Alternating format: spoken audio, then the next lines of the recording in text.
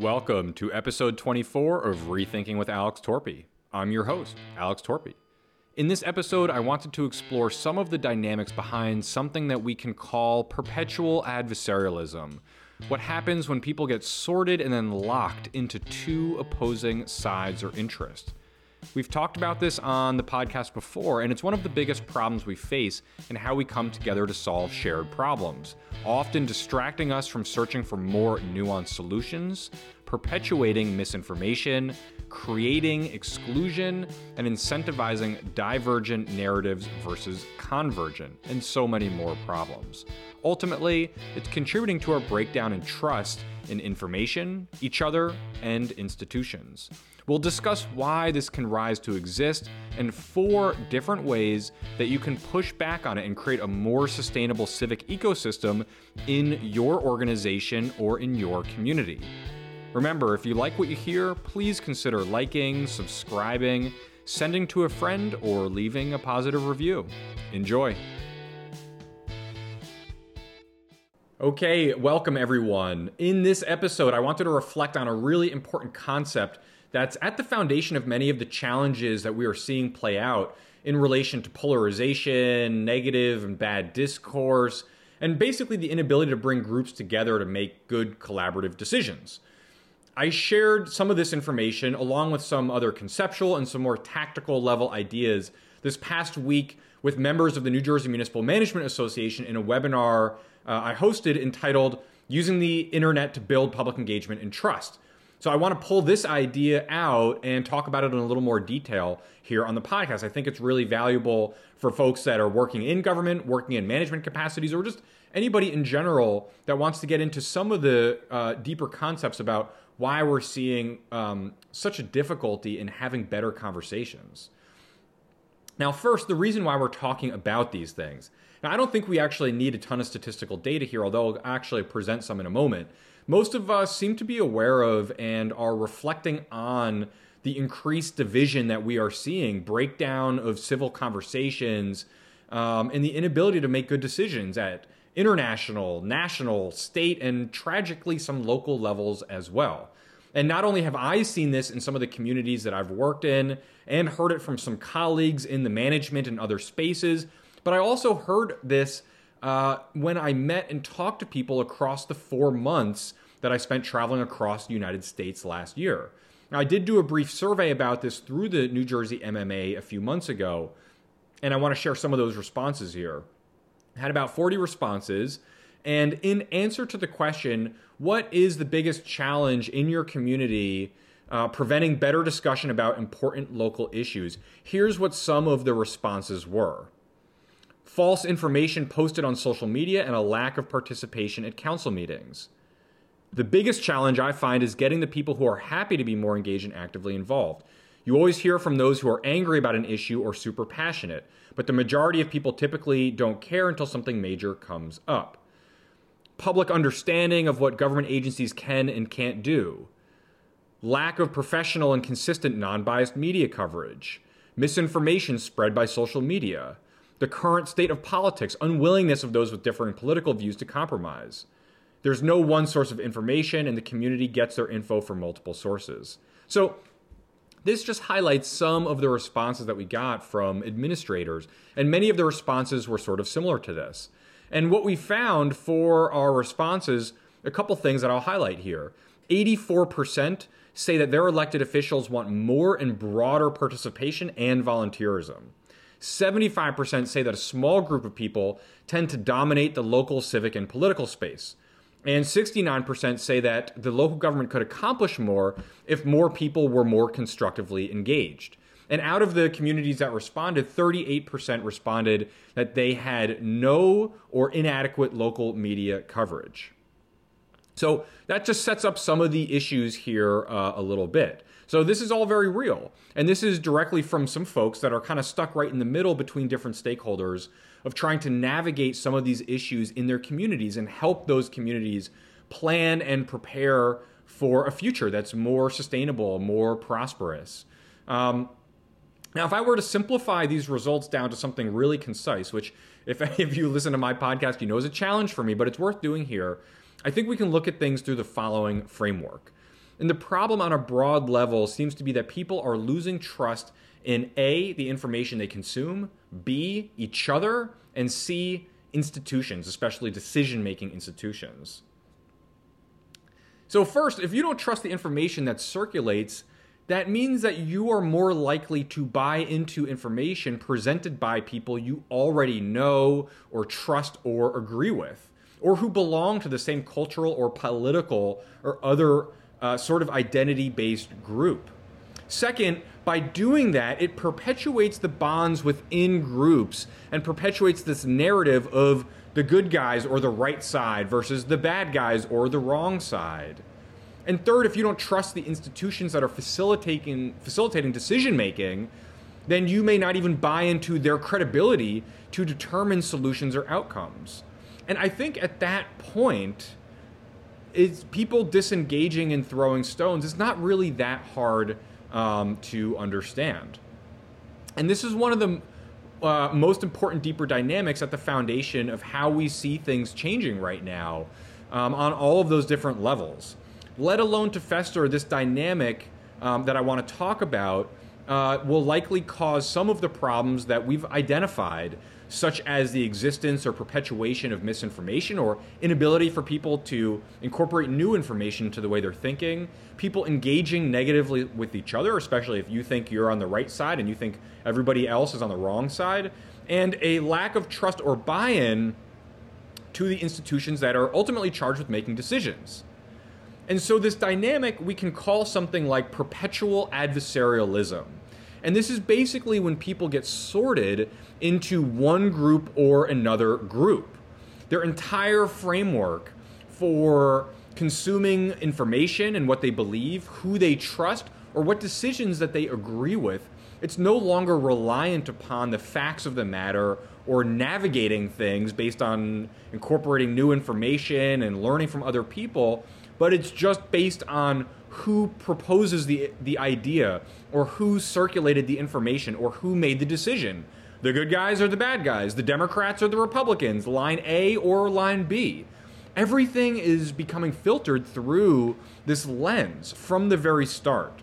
And positions on issues that should be up for discussion or debate or to change your mind on in the future are getting locked into place in sort of semi-permanent positions that people defend with extremism instead of being open to change. This perpetual adversarialism is a condition that's more likely to exist when there's only two parties that may have differing incentives or interests in a given environment. Now, anybody who's familiar with economic game theories probably heard of the prisoner's dilemma before, and if not, it's worth checking out and learning a bit about. But anybody who's been in a community where this is played out probably knows what this is, and I think that most of us are seeing these kinds of dynamics play out, especially at the national level in the US right now between Democrats and Republicans. And I think the general inability for this dynamic, two locked-in sides with differing interests or incentives, to produce good results is one of the reasons we don't just lock a plaintiff and a defendant in a room together and say, hey, work everything out and find some consensus. It's the reason we have mediators and judges or juries. I think it's the reason we have 3 branches of government, not 2. It's the reason we have referees. And to some degree, you can make the argument it's the reason we have government at all.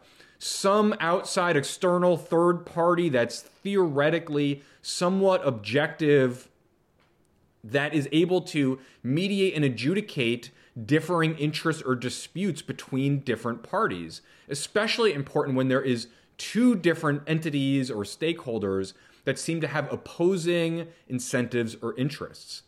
But many communities don't actually have anybody playing this role right now. And I think there's an increasing challenge to whether governments can actually play this role. And this challenge seems to be increasing, sometimes due to a lack of multi-party political competition or any political competition, sometimes due to too much and too divergent political competition. Sometimes it's because of an inadequate or non-existent local media. Sometimes it's because of crumbling or disappearing local civic institutions. And some of it, I think, is from the intense national political and cultural dynamics that are changing norms in how we consume information, engage with other people, and trust decision-making institutions. That's coming down to the local levels. And I've got 4 different ideas here that we can think about that might push back on some of these dynamics on a more conceptual level that I wanted to share with you all here. First is that ideally local media should provide some of this. Many towns, and I mentioned this statistic earlier, many towns don't have any local media at all. And some that do, the local media isn't thorough enough or adequate enough to really provide this sort of mediating force. Now, there are some places that are lucky enough to have really great local media. And I think I was personally spoiled in South Orange and in Maplewood, where we have pretty good local media that's pretty thorough and pretty professional. But a lot of communities don't have that or don't have any at all. And I've certainly noticed a huge difference in those kinds of communities. But there's no reason at the local level that we can't fund more local media activities. And there are examples in different places of this kind of thing playing out. And we could create, for example, at the local level, an additional taxing district, which sometimes there are already several of, such as a fire district or something like that. And this taxing district might assess pennies on households, but collect enough money to be able to have a fund that an independent board of people could allocate out to local media or news activities. Maybe it's possible to use other legal mechanisms that are already in place. So that idea sometimes is referred to as a community information district. New Jersey already has some infrastructure for something called a special improvement district that's meant to help revitalize and sustain downtown commercial economic activity, but perhaps which could be used for this too. And what's funny, I think a lot of towns actually already have a precedent and a framework in place. Many of us are familiar with local TV stations. And why not update that framework to include more modern technology? That local media framework for TV, why don't we update that and to include the internet? So that's the first idea. And I think that for local governments especially, but really for anybody at the local level, that we should find ways to allow local journalism and local media to exist. A project that I'm pursuing, that I've talked about on the podcast before, is creating some sort of way to build like an easy pass for news consumption for individuals. Now, some places like libraries, for example, actually have access to sort of like database systems that do this, where they can buy a subscription and get access to thousands of different news sources. Why can't we as individuals do that? There are a few products out there that sort of offer this, but doing this on a broader level and creating a revenue stream so that content creators don't have to rely on third-party advertising revenue to support their business, that might make it easier to create an environment where local media or local news could actually exist more than it does now. It might create the market conditions where that is more attainable. So that's the first idea, is that we really should have some local media playing this sort of mediating role on in communities to help prevent this oppositional adversarial dynamic.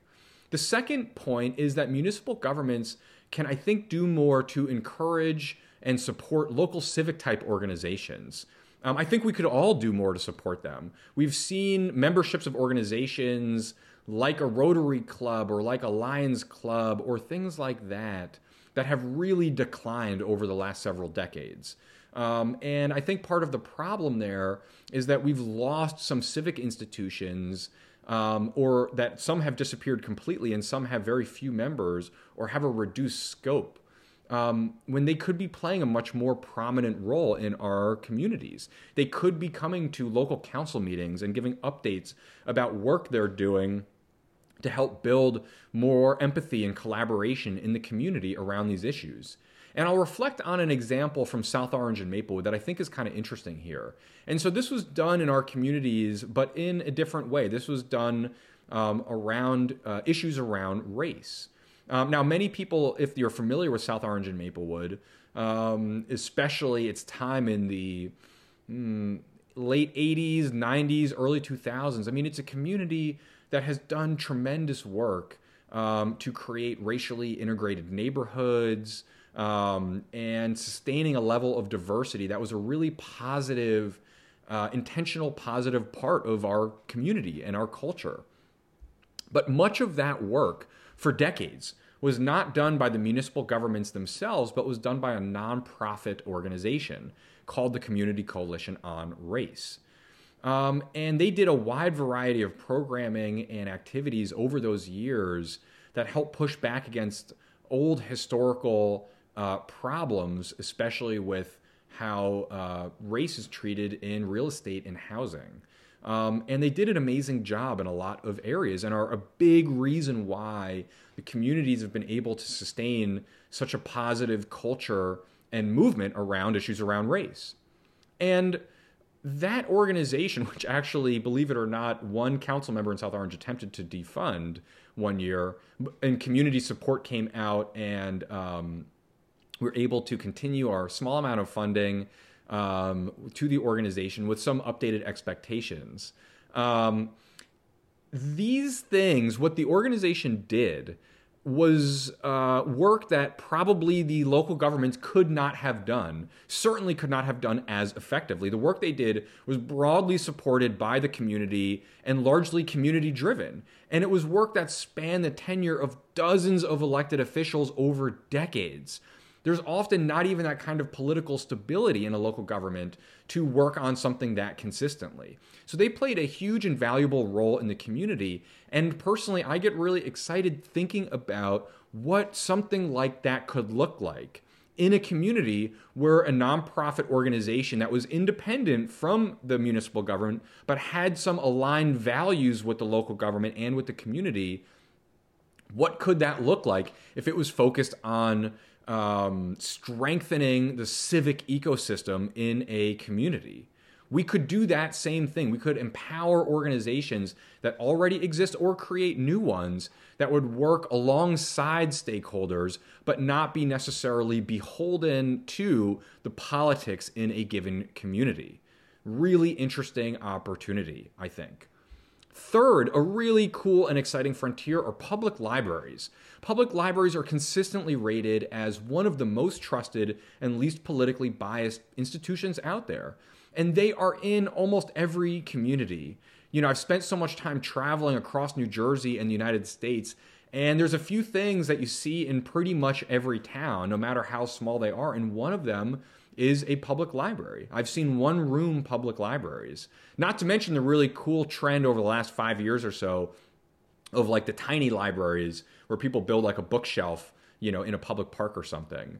But libraries are all over the place. And in some of the communities that I've worked in, as a business administrator, for example, the libraries actually had a much deeper engagement into the community than the municipal government did themselves. And I've talked to a number of librarians and library directors in different places, not just in New Jersey, but other states and actually other countries.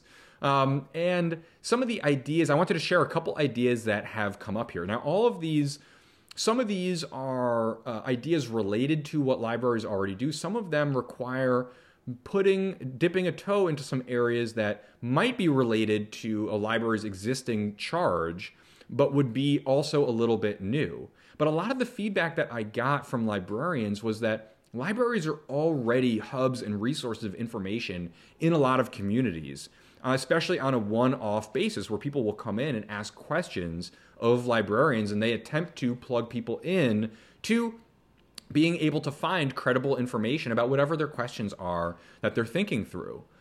So I'll share a couple different ideas here. One is civic engagement workshops. A lot of libraries, and especially K through 12 libraries and some university libraries, they offer classes like digital media literacy that are aimed at helping people navigate information online, how to differentiate credible versus non-credible, how to understand the biases of different places and things like that when they're searching for information online. building that out a little bit more to include what you do with that information, your responsibility as a digital citizen of sharing information, things like that, that plug that into how decisions are made at a local level, how you engage with other people at a local level, could be really interesting. I think a great example of a class title would be how to disagree with your neighbors without hating them. I could see a lot of communities where, unfortunately, something like that would be really, really relevant. And I think that you could create a program like this. Maybe it's a 2 or a 4 hour session in 1 or 2 classes, get local community and civic leaders to sign up and take it, and try to move the needle a little bit forward in terms of people committing to engage in more constructive ways, and that's going to come from an apolitical source. It's not going to come from elected officials or people with a political incentive.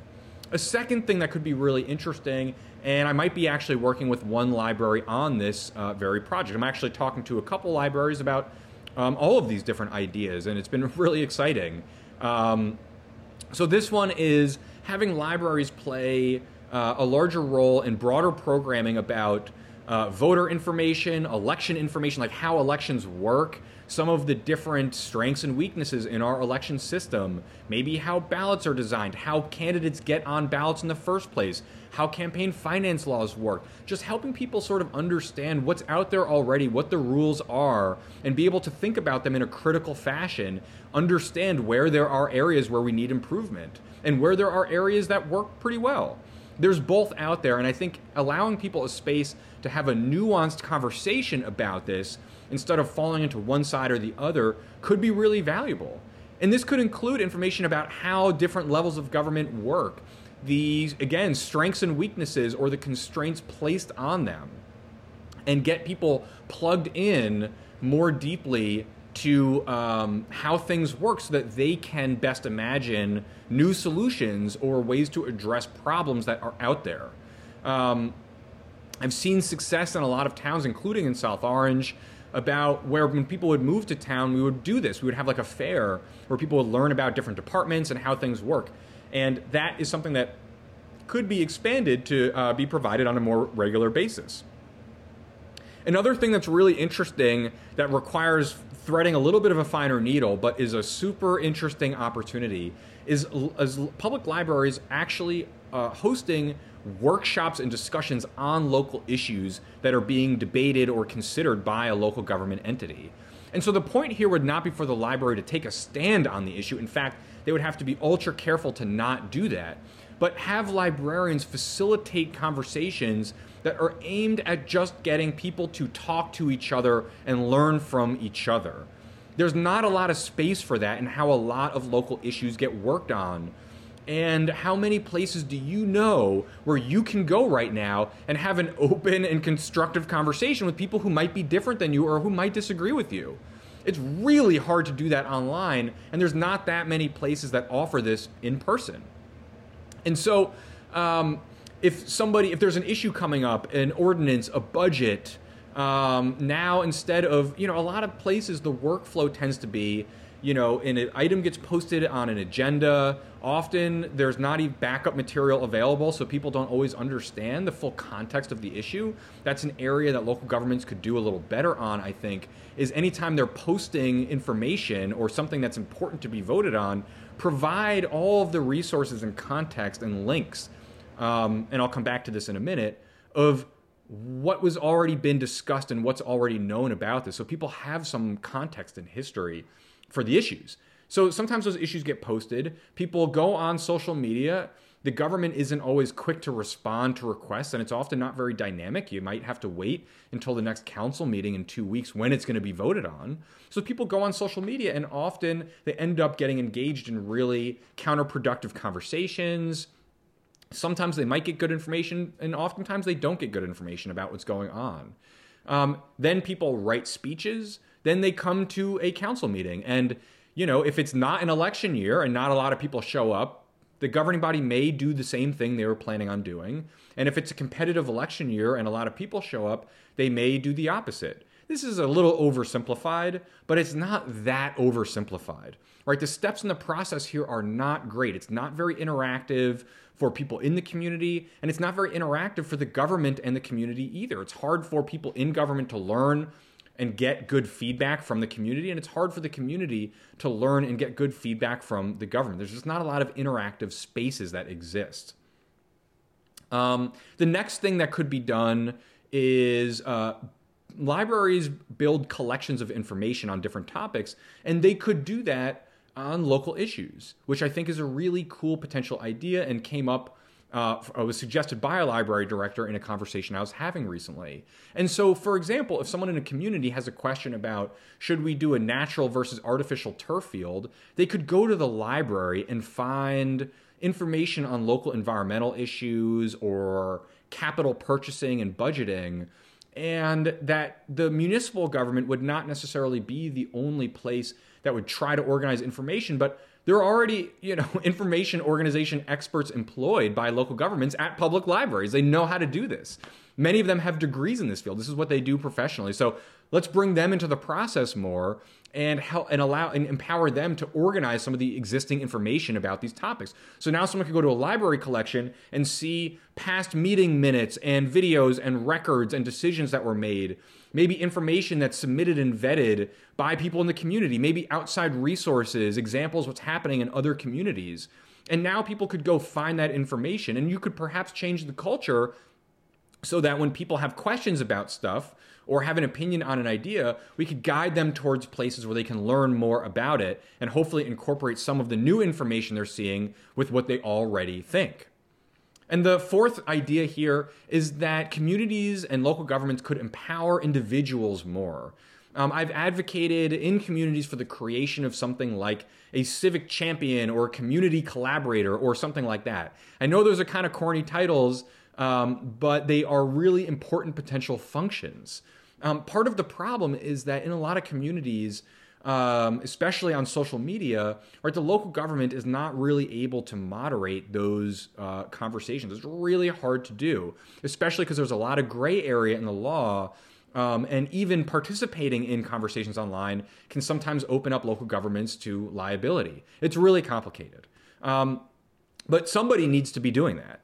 And I think there's ideas here where people could do something like this on a scale somewhere between very informal and very formal, right? On an informal basis, maybe people in a community just volunteer on their own to not necessarily push their own opinions or agenda, but just spend an hour a week checking out conversations on Facebook or Nextdoor or something like that, and helping guide the conversations in constructive directions, helping provide information that may already be out there, helping turn down the temperature on arguments or debates, and making sure things aren't personal and stay on track a little bit. On a more formal, maybe those people take a civic engagement class, or maybe they get a handout from the local government or one of these independent civic institutions that are strategies for helping guide collaborative discussion online. Maybe it's a little more formal and they get a training, like I mentioned. Maybe it's a little more formal and they're on a committee, or they are part of an actual organization in town and they become self-designated moderators of discussion in the community. And that I think even a small community, a half a dozen or a dozen people who commit to that and commit to just helping guide conversations and guide people towards building consensus and learning from each other could make a huge difference in the health and sustainability of our local civic ecosystems. So that is a fourth idea that I think is especially important in communities that don't have local media. And getting people involved that way, again, I think could be really, really valuable and also meaningful for them, because they might then decide that they want to get more involved. Maybe then they'll volunteer on a committee or maybe run for office themselves, which would be really cool. So I'll close this with the following. About 5 years ago, I created and ran a nonpartisan nationwide leadership development program called Pathways for America. And in that program, we brought hundreds of people from across the country in very different age ranges, different socioeconomic backgrounds, urban, rural areas all over the country, together to talk about how we create a better civic future. I worked with some pretty awesome people on running that program, and we had some really interesting conversations with people who participated in it. And something I just wanted to reflect on was that we brought people from such diverse backgrounds into these conversations. We had dozens of conversations in person and online in different parts of the country, and sometimes intentionally bringing people from different parts of the country to the same conversation online. And two things that came up in almost every one of those conversations was that A, people wanted there to be more civic education in public schools, and for more young people and adults to have the opportunity to engage in conversations that help them participate like in a more constructive sort of way and learn how things work and learn how they can be critical of those ideas. Right? The idea isn't that you're learning how things work and adopting that mindset. It's that you're learning how things work so that you can form more comprehensive and targeted solutions that fix some of the problems that exist. So people wanted more civic education, and they also wanted more opportunities to meet and talk to people who had different backgrounds and perspectives and experiences than they do. So many things in our country right now are just perpetuating filter bubbles in how we engage on the internet and on social media, to what colleges people go to what workplaces people are at, to what communities people live in, to different fast food companies and sports teams and leagues. We are sorting ourselves in a way that is not advantageous to us, though it is advantageous to other people who I don't think have our best interests in mind. And this dynamic that's happening around the world is playing out in a lot of local communities. And so these four different ideas, finding ways to empower local media, finding ways to facilitate more robust local civic institutions, finding ways to plug public libraries into these conversations, and empowering individuals to be community moderators are all things that I think we could think about doing, especially at the local level, that might push back a little bit on the dynamics of this two-sided, locked-in, perpetual adversarialism where we're just swinging leadership back and forth between two opposing sides and not making a lot of progress. So I hope this was interesting, no matter what background you're coming to here. If you have any questions or want to learn more about this kind of stuff, please always feel free to reach out to me. Again, I hope you enjoyed, and I'll talk to you all soon. Hey everyone, Alex here. If you want to find show notes, sources, and more information, you can do so in the YouTube description or online on my website at rethinkingwithalextorpy.com. Please don't hesitate to reach out to me with any questions or feedback at alex@rethinkingwithalextorpy.com or on social media. And if you liked what you heard, please consider leaving a positive review, subscribing, liking, or sharing this episode with a friend. Thanks again for listening.